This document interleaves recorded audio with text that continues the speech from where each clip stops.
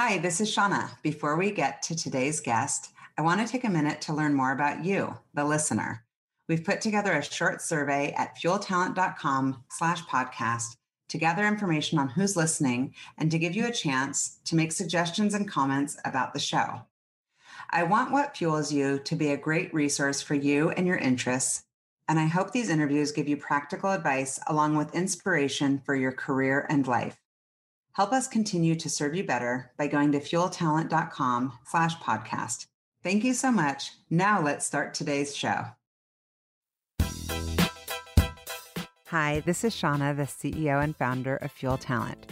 One of the things I have loved most in my 25-year recruiting career has always been the stories that people tell. Stories of leadership, career choices, company ideas, and team building. My inspiration for starting the What Fuels You podcast came from being curious about people's lives and wanting to help share their stories. What path brought them to this place? What decisions did they make that led to failures and successes? Who influenced those decisions, and what lessons were learned along the way? I hope you enjoy the What Fuels You podcast. Today's guest on the What Fuels You podcast is Mo Afshar. Mo is the co-founder and CEO of Pipe 17, bringing the power of modern enterprise software to the e-commerce marketplace. Previously, he was CEO of Spoken Communications, which was acquired by Avaya, and he also served in various positions at Oracle. Over his 14 years at Oracle, he built and managed multi-billion-dollar businesses. Mo is an advisor to several venture and private equity firms. He was educated in the UK and attended Cambridge University for his PhD in computer science. Welcome, Mo. So good to see you. Thank you for making this happen. Likewise. Great to see you again. Yeah, really appreciate it. I'm hitting you first with rapid fire. I think I know the answer, but are you an introvert or an extrovert? I think I'm an extrovert, but sometimes I find I get introverted from time to time, depending on what's going on. But I am an extrovert. I get energy from being around people. Yeah, I was going to guess extrovert. Do you prefer to be near mountains or water? I'm a skier, so I love the mountains, but I also used to water ski and windsurf and stuff. So probably more the mountains, I would say, these days. Yeah. If there's someone that you could grab an hour with to go for lunch, I guess it could be someone living or who's passed away. Who would that be? Wow. Probably not a politician. I'm not sure it would be a business person either. I think it would be somebody with somebody who had, profound perspectives on different issues.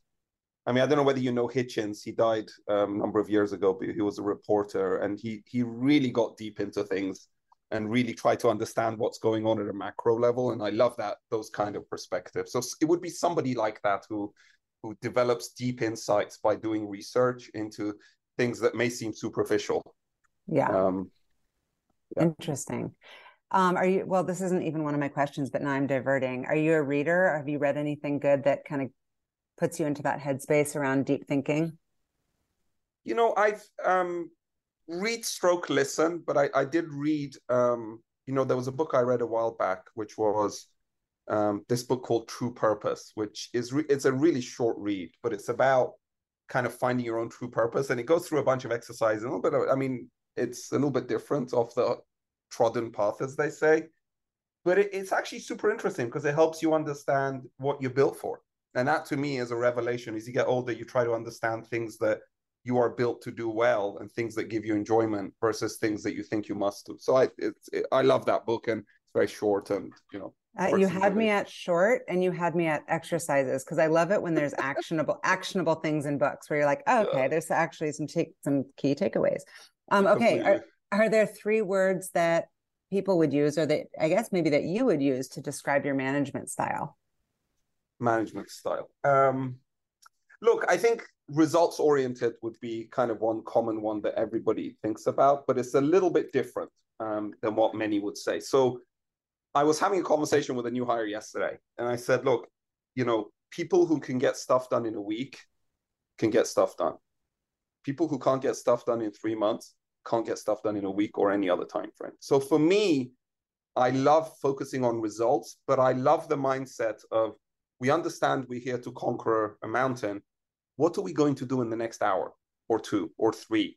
that gets us to where we need to be. And I find that, that's it's a really interesting perspective, at least when I talk to people about it, because it kind of really focuses on the kind of people that are there to build young companies and the kind of people that can plan and execute kind of a long-term vision. So I think the first thing is kind of results oriented, but from the perspective of how can we make sure everything we do is delivering results from an incremental perspective. The second thing is, look, I'm pretty hands-on, and I think we're going to talk a little bit about kind of history, but when I went to Oracle and I worked there for various great managers and great leaders, what I realized it's really important to be able to understand exactly what's going on in the trenches, right? Which means you got to dig deep into the detail to understand how you can understand where you are and also how you can get to improvement. And then the third thing is big picture. And I think kind of this I put at the end only because sometimes it's very easy to get stuck in the big picture and lose perspective of, A, what results are we trying to drive both short term and medium term? And then B, how you as a leader can pop in and out to figure out areas that need attention and improvement and get those onto the right set of tracks so we can get to where we need to be. Yeah, well, those would be great I guess, attributes for someone to learn from. Those are all really great. I'm like, this is now you not working. What's your dream bucket list thing to do or vacation to take? Antarctica. So I love traveling for various reasons, culture, food, different perspectives. And, I've seen a bunch of friends and stuff go to Antarctica on various trips. So I don't know whether you've been, but it's something I have top of my bucket list. It feels like it's the kind of thing I'm supposed to say is on my bucket list. But if I'm being real, I don't know if it's in my top 5. It sounds really cold. I love the cold. I function much better in the cold than in the warm. So for me, it's a perfect setup. Yeah. All right, good. Yeah. Is there an app that you use the most on your phone? Great question. So clearly Slack, email, calendar, Zoom, Google Meet. I use Evernote, and it's a little bit of a challenging product, but I like to prioritize what am I going to do today? What am I going to get done later in the week? And then what is stuff I want to look at later? And then I look at that at the end of the week and figure out how much stuff am I going to carry forward and how much stuff am I going to ignore, because usually stuff drops off at the back of the list and you're kind of done with it. So that's what you use for your to-do list and your kind of, exactly. Okay. I always love learning what people use. Yeah, exactly. No, I mean, look, I think I used to take paper notes and I find them incredibly hard to search, but I take meeting notes on my laptop and I used to take them on my phone. I remember in the earlier days, I was sitting meetings, it's like with a keyboard and like an early iPhone trying to type and people looking around like, what are you doing, dude? And I love taking electronic notes because they're searchable and then you can immediately figure out what was discussed and agreed. Yeah, I do it also, but I do keep them in my notes and then they're just not, it's kind of disorganized. So that's helpful for me to know. Okay, this is a weird question. I've never asked anyone on this and I've had I think almost 200 guests on now. Wow. But I don't know why I thought of it, but I was just curious if you collect anything. Are you a collector of anything? And if not, if you could collect something, what would it be? It's a great question. So look, there's a side of me. There's two sides of me. I love cars. So even though these days I'm pretty low on that, but I love sports cars and stuff. So I think they're incredible machines. I love getting on tracks and going fast and doing all those fun, wonderful things. And I also love watches because I think they are beautiful pieces of art, and they're so incredibly well made. Many of them. They serve a bit of a function, but really it's the artistic nature of them that makes them stunning. And if you get into the movements and stuff, it's an amazing piece of mechanical engineering. Yeah, I love it when people are into watches because they just get so excited. I mean, and cars or anything that people get passionate about. Where's your passion for things come from? Where are you from originally? I know that you've studied abroad, and I don't know what brought you here. Tell me everything. Yeah, so I'll give you a little bit of a shortened version of the life story. So I grew up in Iran, and I was very young before the revolution. And I think part of kind of my whole mentality around what I wanted to do with my life kind of comes from my dad. And he was an old economy businessman. So I think the best way to describe him is you would drop him into any situation, into any street, any country, any locale, and he would figure out how to make money in a week. right? So he was kind of one of those, really traditional kind of business people. So I grew up there, obviously a lot of turbulence with revolution, and I ended up we ended up getting uprooted and went to the UK, went to, school, as in primary, secondary school in the UK, university, and kind of made my way to the US afterwards. So I'm very much an immigrant as it relates to the US. But my passion to kind of find businesses, find opportunities, and build businesses around them, a lot of them comes from kind of my father and kind of what he was doing and the kind of household I grew up in. And, in the summers, people got here, we send our kids to summer camps and camping and this tennis camp. And, my camp as a very young person was just floating around with my dad to business meetings and just watching him negotiate and do things. And those kind of made a lasting impression on my. So my dad did everything from like property to factories to textiles. He did diamond trading for a while. Wow. Mechanical parts. I mean, he did almost everything.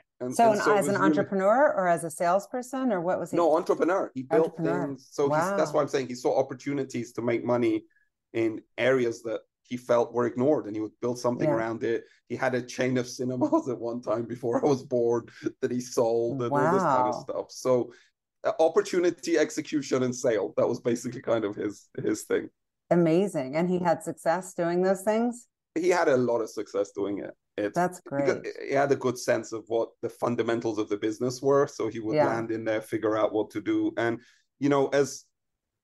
as he kind of developed in his life, he, the availability of capital made it a lot easier for him, because access to capital, obviously, in any industry is a big thing. So, people with need to capital would always go to him. So it was a very early private equity education for me anyway, which later on I learned to realize.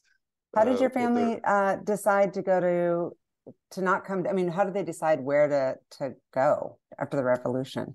So it's a funny story. So we used to travel a lot. So we came to the US, and then we were in Hawaii, and I don't know, I was very, very young at the time, just before the revolution or on the cusp. And my dad's like, this place is beautiful.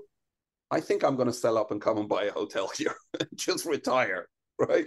So at that time, like on our way back, I have an uncle who lived in the US, so he applied for green cards for us. So we were kind of planning to come here, even notwithstanding all the upheaval.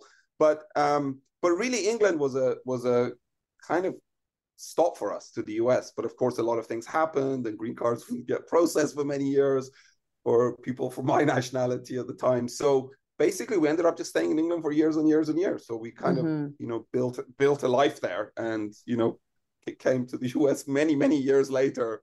Yeah, things normalized. And do you have siblings? Yeah, I have a sister.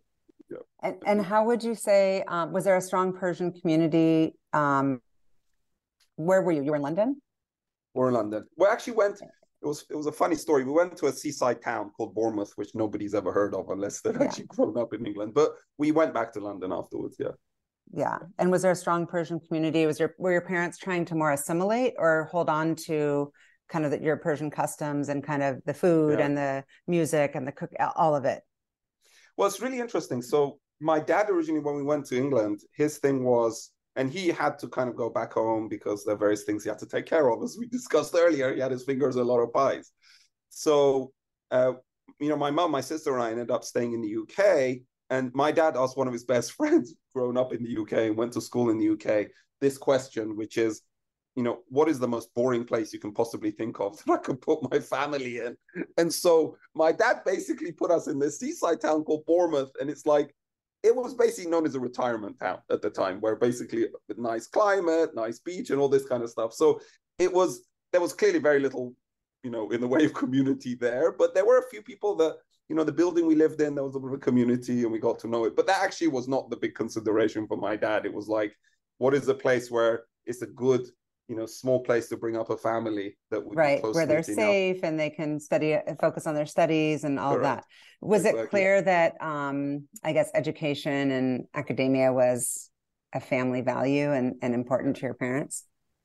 It's interesting you said this. So I come from I think it kind of helps form me as well. But I come from like very different backgrounds on either side of my kind of mother's side of family versus father's side. So my father's side of the family, just hard traditional business people, very business savvy. And we kind of talked about a little bit about that earlier. My mom's side of the family, doctors, academics, pre-revolution ministers in government and this kind of stuff. So it's interesting because it was kind of the two perspectives have always been present with me. There is kind of the analytical side of like, how do you analyze and how do you make things work? And then there's always the business side, which is the hustle, understanding negotiation tactics and all these kind of things. So those things were both formative, were both very formative in kind of how I've grown up. But education was a big thing for my dad. So my dad always used to say, and he left school, so he told me like, there's one thing I want for you guys to be able to go as far as you want with your education and to have access to that. And I think many immigrant people generally have that. 100%. Thesis anyway. Yeah, exactly. I mean, you took it to the whole nother level. You've got your PhD in computer science, University of Cambridge. Yeah. What made you decide? I mean, how did you get interested in computer science? Who exposed you to that world? Yeah, great questions. So I used to love, it's funny talking to my son, from an early age. I think he was 3. He just turned around one day and said, "Dad, I love numbers." And this was like, fine. Okay, I don't know where you're this like, came give from. Me a high five. How many 3-year-olds say that? Not many. Exactly. Mine did not. Yeah, well, it was kind of an unusual thing. But anyway, so I had a love of numbers and mathematics and to some extent physics and various other subjects. So it was a real predicament, like what to do in university, what to do at university and later on. And so one of my cousins was actually a lecturer at kind of like what I think is the MIT in Europe, which is this place called Imperial College in London, which is a great school. And he was doing computer science. So I thought, okay, well, this sounds like a good way to take an applied path, which is, I love mathematics, but, hard to make a living out of it unless you become a quant on Wall Street, which is not what I wanted to do. So I almost stumbled into it because he was there. And then I just went and I enrolled. I said, I have a lot of options after this. And then kind of one thing led to another, and we ended up building a career in it. Oh my gosh, that's amazing. But to take it to the whole nother level and get a PhD, like, was that something that did you go straight through or did you work in between? Yeah. So it's a great question. The PhD thing, I don't want to say parental pressure because it sounds a little bit odd, but it was a little bit of parental pressure, as in, it was a unique opportunity. Cambridge is an amazing university. And, I kind of went into it after, spending a year basically figuring out, working, doing a little bit of work here and there. So it was something kind of I felt I kind of wanted to do, but also felt there was a little bit of family expectation, like you should do this thing. Yeah. It's an amazing opportunity. However, I think it was one of the best educations around how to be an entrepreneur that I think one could ever have. And at the time, and PhD programs are structured differently even there now, but like, I remember when I was there my first week, my supervisor or advisor, as they call it here, he came to me, he gave me some conference proceedings that were a couple of 1,000 pages. And I had an interest in big data or whatever it was called at the time, databases. And he said to me, read these conference proceedings and then find something you think is interesting to do. And I was like, And I'm coming from this like university, Imperial College, where everything is super prescriptive. I mean, they kind of used to call it a degree factory, right? As in, you literally turn up and the factory makes you great. So I'm going from that very prescriptive, process-oriented, kind of hard to fail environment to an environment where I'm basically no structure, very little direction, and you have to find your own way. And that to me was like, it was hard. I mean, at the beginning, it was super hard. And it was so hard that I reflected back on one of the interviews I had with the head of department, Roger Needham. And he turned around to me and he said, do you know that at any one time, half of my PhD students are depressed? And I couldn't understand it because I've always been a super positive person, right? I always think like, how can we make it work? And I said, yeah, whatever. It's like as we do when we're younger, like no problem for me. But as I got into it, I started to understand like what he really meant, which is you're lost and you don't know where you're going. And I mean, in the tech world, there's so many similar analogies in startups, which is and you don't have lonely. money and you don't have product market fit. And it's incredibly lonely, right? Which is a great point because like when you're doing a PhD, I mean, you may work in a group, but you're pretty lonely. You're doing what did you write your dissertation on? So it's really interesting. So I love data, as I mentioned to you. And so the area that I ended up writing a dissertation was basically kind of what people eventually here ended up calling big data. And I remember when I wrote my dissertation, and I submitted it during my exam, one of the people said, look, this looks like a great piece of work. Do you think there are any uses for this kind of approach? Because it was deal with massive amounts of data. I mean, at the time, it was like early internet days. Google, I think, was formed, but not many people knew about it. And the internet wasn't as much of a thing as it is now, of course. And I said, I don't know. Somebody's got to come along with a huge data requirement to make this kind of approach work. And of course, we now know that search engines and Google and all these things were the application of that. And in fact, some of the stuff that we pioneered there were the same principles of what Google built their indexing technology on, which is kind of a closed loop thing. Yeah. And what brought you to the US, and what was your kind of launching of your career right out of school? Walk me through all that. I always love hearing about those first few years of school. Yeah, of course. So as I mentioned, the early internet days were upon us when I was, at the latter stages of my PhD.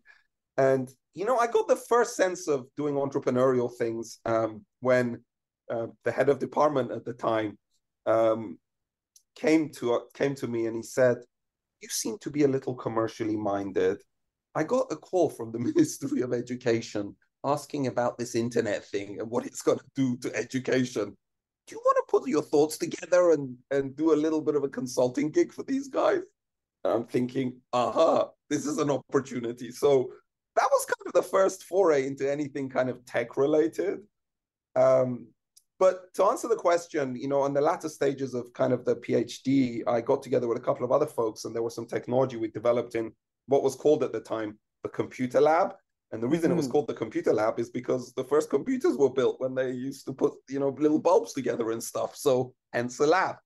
But anyway, we got together with a couple of folks and we built a startup, and it was kind of just before the 2000.com doom and bust. And went through the process of building a company. Apama? Was that Apama, company? that's right. Yeah, exactly. And what did that company do? So we developed technology to basically filter real-time data. And so who would use it? For example, algorithmic traders. They would write algorithms, and then these algorithms would run and kind of wreak havoc on the markets, but software to basically make decisions quickly. But that wasn't the application. We actually reached the application because we had a technology. We're trying to figure out kind of where to plug it into. And that was the use case that we found where people were willing to pay dollars for, right? But that was also a super interesting journey, which is, do you go market first or do you go technology first, right? A lot of people out of universities, they go tech first. I have a shiny toy. How do I make money out of it, right? Versus like, hey, we have a problem to solve. And how did that go? Did you fund it, or did you self-fund it? We did. Yeah. No, it was great. Look, I think the Cambridge community, even at the time, there were a couple of very, very prominent venture capitalists in the UK. One of them, a gentleman by the name of Herman Hauser, who's like Mr. VC in the UK. And then Andy Hopper, who's kind of anybody Cambridge related knows about Andy. And these guys said, we'd like you guys to be successful, so we're going to put some money into you. And Herman and Andy had phenomenal connections in the Valley. So we came out here, we raised money, we went through the boom and the bust and these kind of things. But one of my big realizations at the time was my way of working was much more attuned to the way people work. I don't want to say in the US because it's a little bit of a generalization, but just the value culture of basically being focused on the outcomes, everybody getting up and really being driven to deliver on the mission and really make a difference. And I felt culturally I fit much better here than I did in the UK, where I felt at the time it was still a little bit of a struggle to make a case for doing a startup to people and then hiring people and really getting them motivated to do something great. Right. Yeah. Interesting. So tell me about Oracle. I mean, I've heard so many interesting stories about Oracle, and there's obviously these big companies that like Oracle or Microsoft. Like, tell me about the culture and your experience there, because you were there for a little over 14 years, long time. Yeah, I was there for a long time. Yeah, I was there for a long time. And so the Oracle experience was super interesting. So, having, done a couple of startups before Oracle and really kind of at least got an understanding of how things could work. One of my mentors said to me, you really need to go and get a sense from like what it means to run a great software company. And at that time, Oracle was good, Salesforce was kind of in the early days, PeopleSoft was around, there were a couple of other kind of big software companies. So he hooked me up with Thomas Kurian, who now runs Google Cloud, of course. And then I went to chat with Thomas, and like my first meeting with him took 3 hours, where I think he spent his entire time. At the time, he was trying to do something really formidable. And his pitch to me was, hey, we're building a middleware business. Because I was trying to tell him, basically, I'd like to do a startup. I'm really here to kind of get some advice and stuff. And he's like, no, you don't want to do that. You want to come here because we've got a VC called Larry Ellison that's going to bankroll this, and we're going to build a giant business, and we need entrepreneurial people to do it. So then I self-reflected, and I thought, this is a good place to hang out for a little bit. And we can talk more about kind of why I was there longer than previously anticipated. But the energy, enthusiasm, and the intellect that I saw kind of made me believe that I could learn a lot there, not only in terms of how to manage a big operation, and it ended up being a massive operation, but also in terms of how to build great businesses over time. Yeah, I am curious what you learned, because obviously if there's people that are building businesses and they're like, hey, what are some great teachings or learnings that I've got from Oracle or different companies, or what not to do? Like, I guess the better question would be, how has your experience at Oracle informed how you have led as far as building culture? Yeah. Look, I think when I had, even at the time, I had some heartache about going to Oracle, to be honest, because what I read and what I talked to people about didn't gel with what I saw when I interviewed with Thomas and other people. Because Oracle, I think at the time, had kind of a little bit of a rap around being a little bit of a ruthless culture. And what I saw was actually the opposite, which is we're here to build something really meaningful and important, and we need great people to do it, and we'll support them in that process. So I think part of it was I first had to reconcile, should I even do this, right? Should I even go along with this journey? And one of my mentors at the time, he said something to me, he said, look, go with the people, don't go with the news. As in, the people you've met are largely people who matter. And he said to me, look, at the end of the day, and he gave me this piece of advice that stuck in my head, which is, think about the people you'll be working with, think about the problem you'll be solving, and think about the company you'll be at. Which is kind of a little bit contrarian, because people in certainly Silicon Valley have this the logo chasing culture. And this is exact opposite of that logo chasing culture, which is actually look at being part of a meaningful team and solving a real problem, and then worry about the company. So I think largely, I thought through both the culture side as well as what my expectations were going in a lot before going in. But to answer your specific questions, look, I think there are things about what I learned there that to me kind of profoundly impacted, I think, who I am and what I do. So the first thing is what it means to go after a market in a very deliberate way, right? And many people say that big companies don't move first, and I think I'd agree with that. So the question boils down to, when a big company sees an opportunity, how do you mobilize an entire company to go after that opportunity and to execute on it? And we built that. I mean, we literally built a $5+ billion business in not that many years by seeing the market opportunity, defining the strategy, which a lot of it came from Thomas, but also we had to do our own pieces, but really defining what problem we're trying to solve, how we're going to go about it, how we're going to be different and differentiated and much better than any other solution out there. So this was a really good lesson, because as a small company, when people ask you how you're going to differentiate, you kind of talk a little bit about it, and that's kind of it, and you do enough to convince the VCs or whoever else it is that you're going to do the real thing. But in a big company, we had a maniacal focus on differentiation. How are we going to win? And people always think, big company's always going to win because they got the scale. Well, that's not the way we were thinking. We were thinking like a small company. What does it take to be successful? So I think, broadly speaking, commit to a market, commit to a vision, and then mobilize and run a team in order to deliver the results, right? Which kind of goes back to what you asked earlier around kind of my management style, because a lot of it has been influenced by that, which is being results oriented and being pretty focused on the details where you need to be, And and you and doing mentioned what's the you mentioned mentor. Do you have like formal mentors, or has it just happened organically? And also, do you mentor others? So I think it happened organically. I think, one of my organic mentors, he said to me once, he said, Mo, I think your unique skill set is you ask a lot of questions and you try to understand. So I think part of my whole philosophy is, whom can I call that can help me think through a problem, right? So I think that to me is like, that is how, as a person who's looking to be mentored, I think about the situation, which is, hey, I've got a problem with, thinking about how to scale my marketing organization or sales organization at the time, or personnel related things or HR related things. Whom should I call that's been through a similar journey that can potentially help me think through things? So I've thought about it from the perspective of, how can I get help on an outcome that I need or on a problem that I need to solve?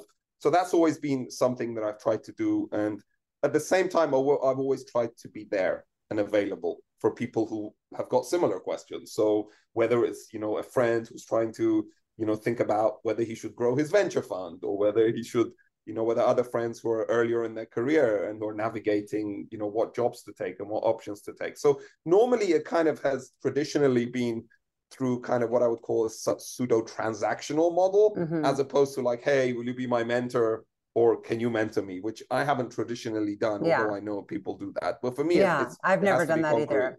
But I've always been curious about, when people say mentor, I'm like, how do people go about it? Because I have had people reach out and ask me to be their mentor, and it's an interesting thing because you don't know what that exactly means. It's better when it happens kind of organically. I agree. Exactly. Yeah, exactly. That's kind of so why did you ultimately leave? And I'm guessing that you've just kind of had that entrepreneurial bug ever since. So, the inside story is, I actually was about to leave at least 3 times that I remember. And every time, the powers that be were like, hey, Mo, we have this other thing for you to do that's super interesting. And whether it's, hey, we're going to buy a hardware company and we want, you've never done hardware at scale, so why don't you do this? Or, a SaaS company or some other company, or just a big company to scale. So every time I was thinking about things, there always happened to be something that would get pushed in my way that I found was interesting and fulfilling to do. So I think part of it was, I think the powers that be were, I'd say, smart in terms of figuring out, what it takes to keep, great talent around. But the bigger question around leaving was, for me, I've always been an entrepreneurial guy, so I always look for problems to solve.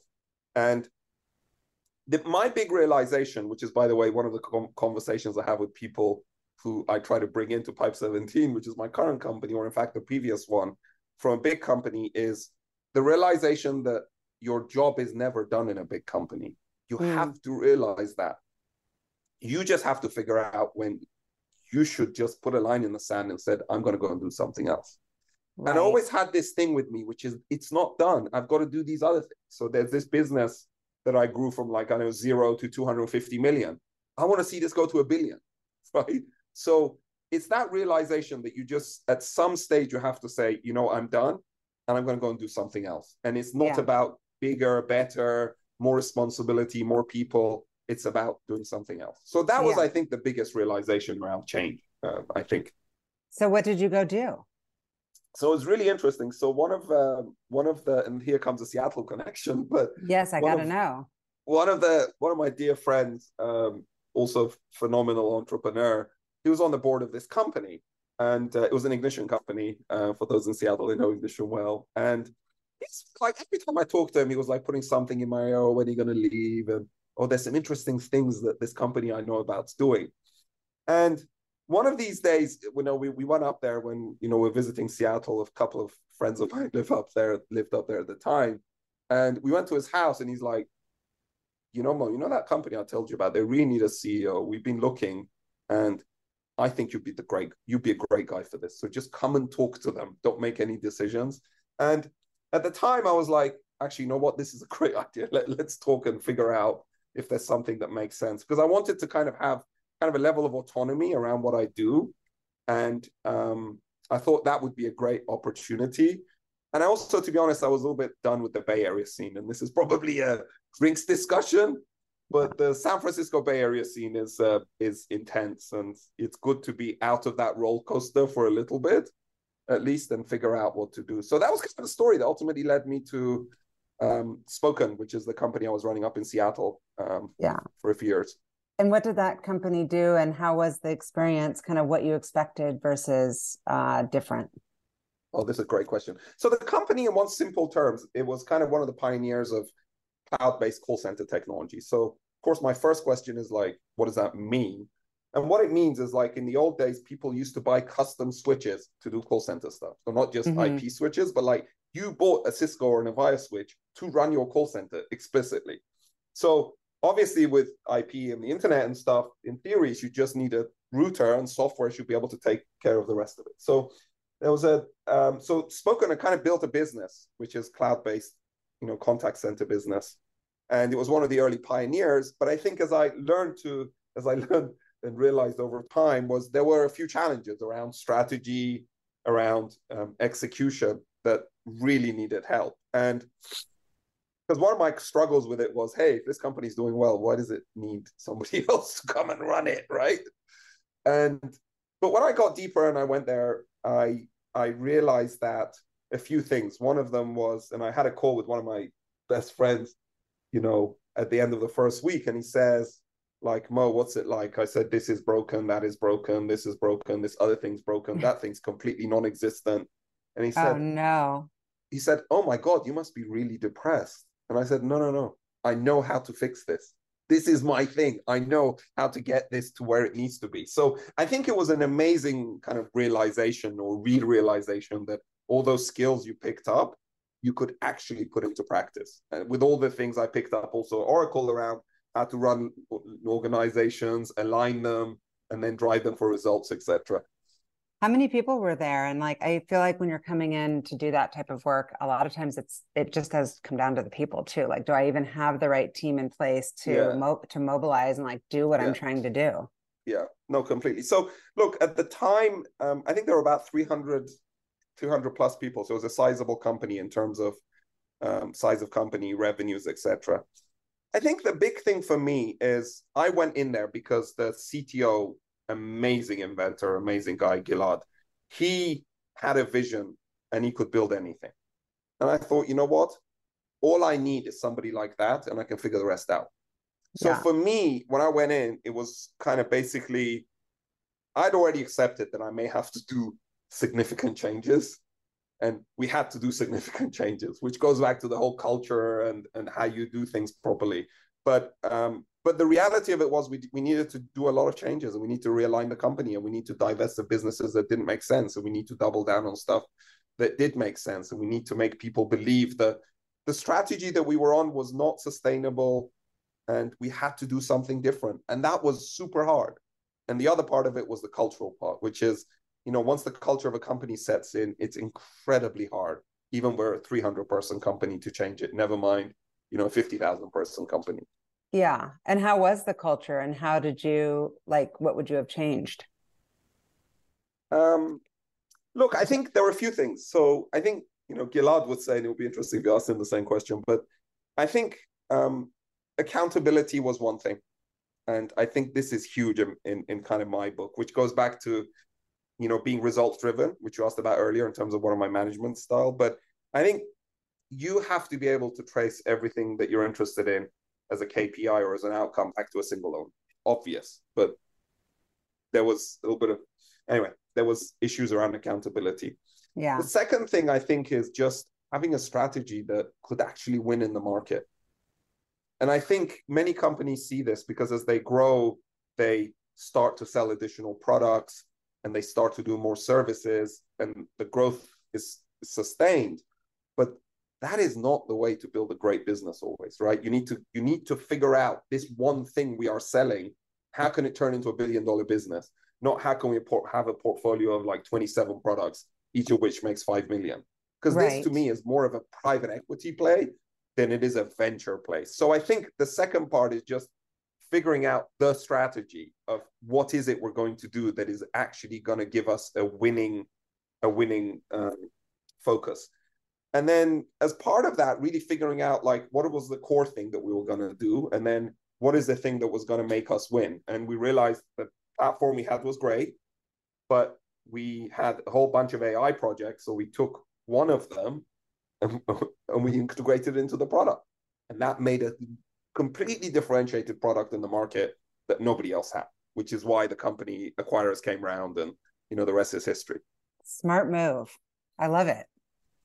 Nowadays, that's like every single company. That's the move right there, to make sure that they're utilizing AI, and that's a whole other conversation. So tell me about this gig with Pipe 17. I love the name. I read about the origin story of the company name. Sure. Can you share it? Yes, of course. So I'll give you the little bit more about the name in a minute once I tell you what we do. So, and kind of more around why, because I think the why is always interesting for people. So after we sold the last company and everybody was happy, I took a little bit of time off and then figuring out what to do. And this thing around fixing culture was a big thing in my head. So I talked to a lot of friends in Seattle and the Bay Area, and they're like, come and run this company and come and run that company. And do you want to move to the UK to do this and that? And, the biggest thing I took away is it's really hard to do turnarounds. I think I was well cut out to do them, and I think I am, but I wanted to try something different, which is to build a company. So I spent kind of a year and a half looking at this e-commerce space with an investor. It was a great opportunity for me. We did a bunch of investments that worked out great. And as part of that, I was looking at this e-commerce space and I was saying, okay, so easy to sell stuff online. You can import anything. You can buy it off Alibaba. You can list it on Amazon. You can put your stuff on Shopify. How do you deal with all the complexity on the back end that is really about getting goods to like Shauna's house in 24 hours or 48 hours, and then making sure that all the back end data reconciliation and stuff is addressed? And we looked at this problem when we call it order operations, but in essence, how do you connect all the systems that need to be connected once you capture an order? And we didn't think this problem was well solved. And we said, the problem is really about connecting systems up. It's not about selling an application. And that was a unique insight that we had. And then we said, well, we need a name. And the name Pipe, because we connect, and 17 because we help you to see, because in the brain is the Bodman area, which is the visual cortex. So we came up with a name, and we built a company around it. I love the name, and I loved reading about the origin story. So tell me, when you were doing kind of the market research, what was that process? You call into different companies and figure out what the back end looked like at that time and what problem there was to solve? Like, how do you even pretend I'm a UW student and you're teaching me how to assess this type of opportunity? So the first thing is I was a little bit fortunate because I was working with an investor. And so everybody's interested in talking with an investor, which kind of says that if you have the opportunity to hang around, with a VC firm, I think it's great education. So I think that was a little bit of an unfair advantage, I think, in connecting with companies and understanding what they do. But I think, broadly speaking, I think you got to get a sense of where the market is, which is what the buyers want. So I think you got to figure out, okay, I want to go after this market, make a choice, then B, go and talk to some people who have problems in that market, and then C, figure out why the solutions there fail to address their needs. And I think that third part was the hardest, because as we know, we started to dig more and more. We realized the solutions didn't work very well because they took a long time to implement. They really couldn't scale. And even when they did scale, companies ripped them out for various reasons. So I think that whole process was kind of a little bit aided and streamlined, but it boiled down to find the customer, talk to them about the problems they have, figure out the common denominator, and go in with a point of view that this is the reason the market is broken, and we have a different way of looking at it that can help us build a great company. And it goes back to the training I had not only in the startups that I did, but also at Oracle, because we went through a similar thing, which is who are we trying to sell to? What is the problem that they have? Why have they failed? Other solutions failed, and how do we make it scale? Interesting. So the problems that you were solving for your customers in the early days Are they the same problems that you're solving Great question. today? And how has that changed? Great question. I think, look, when you come from, earlier in your career or even at this stage in your career, you always have to develop a level of conviction around what you're doing, because I think without conviction, it's hard to build a great company. But what I would say is one of mentors, advisors, he said to me, find a customer, go and build something. And this to me was like it ran a little bit against my DNA, because I really like to think things through, really understand what the market opportunity is, build and execute. And there are some people who can do that because they've been so deep into the problem at another company, at a big company, where they can just extract themselves and start day one doing the thing that they're going to end up doing later. As I have realized is most people don't. So the advice at the beginning was go and find a customer and build something. And that's exactly what we did. We just found an early customer, we built something, and that thing largely has evolved, but it's largely stayed very similar. I mean, we rebuilt it in full disclosure once because we had to, but our understanding of the market was accelerated by 100x. And no amount of talking, research, reading would have given us the same understanding. So I think that advice to me is golden. Unless you know exactly what problem you're going to solve, how you're going to solve it, what's differentiated, pick a problem, build a solution, iterate around it, and figure out where the dollars lie and where you can build a great business. That makes great sense to me. Tell me about I don't know if you can give me, you don't have to say the company, but like give me an example of a customer and exactly how you're working with them and helping them, and then how you make money. Like, what's the business model? Yeah, exactly. So local company, camera company called Wise. So that they're across their offices in Kirkland. They make home cameras. So if you guys are familiar with Ring or other home cameras and security systems, amazing company, phenomenal Pacific Northwest success story. But in essence, Wise is one of those successful mid-market, what we call mid-market brands that is growing a lot. They want to sell in more places. They want to be able to get goods to their customers more quickly, and they want to manage costs. And if you really think about those things, they kind of don't really make sense, because if you want to get things to customers more quickly, it is going to be more expensive. And if you want to sell in more places, it kind of is going to cost you money to do that. We help reconcile those three requirements, right, for them. So we run all of their orders. So if you talk to them there and you say, like, what do you run your business on? They're like, we sell on Amazon and Shopify, and Pipe 17 runs our orders. So every order in their ecosystem runs through Pipe 17. And it's a traditional SaaS model. People pay a fee, and then they process all their orders through us. We connect to their warehouses, we connect to their financial systems, we connect to their data lakes, but every order flows through us to get to you.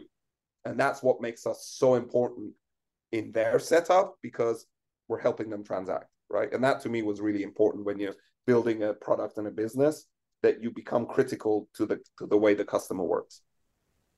So how are they saving money doing that? I guess I'm confused about that. Yeah, great question. Yeah. So they were actually building this because roughly within the e-commerce space, there's a capability called order management, which people think about, and there are a lot of retail-focused solutions out there. But if you look at like what I would say mid-market companies, a lot of them have to build their order processing or order management software, because they're not going to bite off some big 12-month implementation, and they're not going to get what they need even if they do that. So in our market, build is the most common thing we compete with. We're selling on all these channels. We have these warehouses we need to connect to, and we have these systems that need to have an up-to-date record of what we sold. We're going to have some developers connect these things. Very time-consuming. And hence, Pipe 17 comes along that says, we can save you money. We can help you use your developers for what you should be using them for, which is building a great product. And we'll manage all of that operational complexity in our platform. Wow. And so when you spend your day, like how many employees do you have, and how are you prioritizing your time as far as leading the business? Great question. So we have about 50 plus people. So between, people who we have in the US and people we have offshore. So it's a decent size, but it's still where you have to be scrappy. And I believe being scrappy is really important as you scale your business. Look, I tend to focus more and more on how do we grow the business, right? That to me is like, I think any CEO's job, I read a lot about, CEOs being infatuated with the product. For me, that's really important, but you have to get the product direction right, which is, this is the market we're going after. This is why the customers would buy. This is why it's better. And then, I focus on helping build the business, right? Which is to me, at the end of the day, the right to survival is building a great business. And that's what I focus a lot of my time on. But of course, there are fires to fight, whether they're, escalations or people-related issues, which you have to get into because that's part of life. But oh yeah, the people part. Speaking of the people, tell me a little bit about the culture. Have you guys set a vision and a mission, and kind of what makes somebody successful at Pipe 17? I think the different questions. So the answer to your first question is yes. I think we believe in one very simple terms. We believe that, if you're a seller, if you sell things online, like, people like Wise do and Rip and Dip do and The Chosen do and Noble do and various other customers of ours, you have the choice of, should I only sell on Amazon? And if you only sell on Amazon, it's easy. You put your stuff up, you pay them some marketing dollars, you ship your stuff to the warehouse, they take care of all of it. We want to bring that simplicity to customers who want to run their own website and they want to have their own warehouses and things. So for us, we're really clear that we're there to help people reduce complexity and get the next step up in function in terms of being able to sell more and save costs. So I think, yes, we've done those two things. I think the bigger thing, which is what makes people successful at Pipe 17. So I think the first thing is results focus, right? So, people will sometimes tell you I'm a little bit impatient, but it goes back to that desire that I want to see us move the business on an hourly and daily basis, on a weekly basis. And one of my mentors once told me, he said, Mo, when you get in the car in the morning, in the days we used to commute, he said, on Monday morning, think about what you want to get done this week. On Friday, when you drive home, think if you hadn't been there, how much of that stuff would have happened anyway, right? And that left a profound thought in my head, which is we really need to focus an entire organization on the vision, but also delivering incremental results. So the first thing is people who, can get stuff done. Excuse the expletives, but that's the first. We say ours is literally, we say get shit done. Right? Just get shit done. We don't have time for it. Get shit done. Let's go. So indeed. So you said it probably better than I did. So I think that's kind of the first part about what makes somebody successful at Pipe 17. The second thing is, people who strive for excellence, right? And I've got pretty high standards, and I learned about that. Not learned, but I truly understood what that was like when I worked for, Thomas Corriana, who was at the time at Oracle, which is really understanding what excellence is about and driving the organization towards excellence. And then the third thing is committed to making a significant change in the industry, which is what all of us are trying to do. Love it. And so as far as like, when you say you're like moving toward, you keep speaking like that, which is what we're supposed to do as the CEO of the company, right? Yeah. Where are you going toward? Like, at what point we'd be like, we have arrived at where I was trying to go? Is there a goal? Is there an exit strategy, some sort of plan for 3 to 5 years out? So look, I think this is a really interesting point because, it's funny when you read, they have this saying that history is written by the victors, right? So when you read all these books from, people who've been successful, Larry, Benioff, others, they have a good sense of like what it took to get them successful. And of course, they knew on day one what kind of company they were going to build. Yeah. This is obviously not true. If you read Phil Knight's book, you understand that this is actually not the case. And, there's a little bit of revisionist history going on in a lot of these commentaries. But to answer your question specifically, I think, look, we know that e-commerce is growing. We know that e-commerce will get bigger. If you walk downtown Seattle, you don't need to, believe me, just walk downtown Seattle. Business is going online and going to Bellevue. So I think we know the macro trend. So we know that we're in the right place. The second thing is, we know that operations is hard. We saw that in the IT world. IT operations was hard. Massive companies like Splunk and New Relic and all App Dynamics and all these companies got built because IT operations is hard. Commerce operations is hard. And that complexity needs to be solved in a fundamentally different way. And the reason I'm saying that is because I think we have a lot of potential to grow the business. But I think my view is the answer will come to you over time. So what is our, 3 to 5 year goal is to help this vision become a reality in the market, to help close the gap between kind of the big problem that customers have, which is operations is hard, and the increasing piece of it that we solve, which is making it painless and making it streamlined and making it less costly than any other solution. So I think, as long as there is a problem to solve, we'll be here. Of course, the market will give you the answer, but we do something really meaningful and fundamental, right? I'm excited to watch you continue to build it. It's awesome. Right. Love it. Right. So I know that you're also doing a lot of advising and work within venture and private equity. What advice would you give entrepreneurs around funding and strategies? And also, my second question is separate. I guess, do you enjoy that work, and how much of your time do you spend on that? Not as much as I would like to, because I think it's different. So I like doing different things, which is why I think being a CEO is such a great job for me, because that enables me to focus on different things. Look, I think there's a lot of generic advice, but I think, timing is important. I think that, one of the biggest things that I personally see, this is not like a venture capitalist view, is that investors have to believe that there is downside to not acting today, right? And that they need to act. And I think until you see more of that, which is they fundamentally believe that they will miss the boat, the default strategy is to do nothing. And of course, I hear all these stories around, from all the venture folks, we're investing, we're doing this, we're doing that. At the end of the day, if you read the tea leaves, what it tells you is that the market has to be such where they feel compelled to act, which means that asset prices have to be kind of going up, and they have to feel they're going to miss the next big thing. And of course, it's happening in generative AI, but it's not happening everywhere else. So I think there's that part of it, which I think general advice is don't fight the market. It's not you, right? So if you're going to all these meetings and you're getting turned down, they'll take the meetings because they got nothing better to do, right? So don't see as a reflection on what you do, but take the feedback, because any kinds of feedback, I think, is important in helping you be a better entrepreneur and in helping you build a great business. So I think that's kind of, to me, understanding the funding market is the most important thing, because I think the rest of it, the mechanics everybody talks about, it's this piece that there's a lot of fuzz around that it's harder to talk about.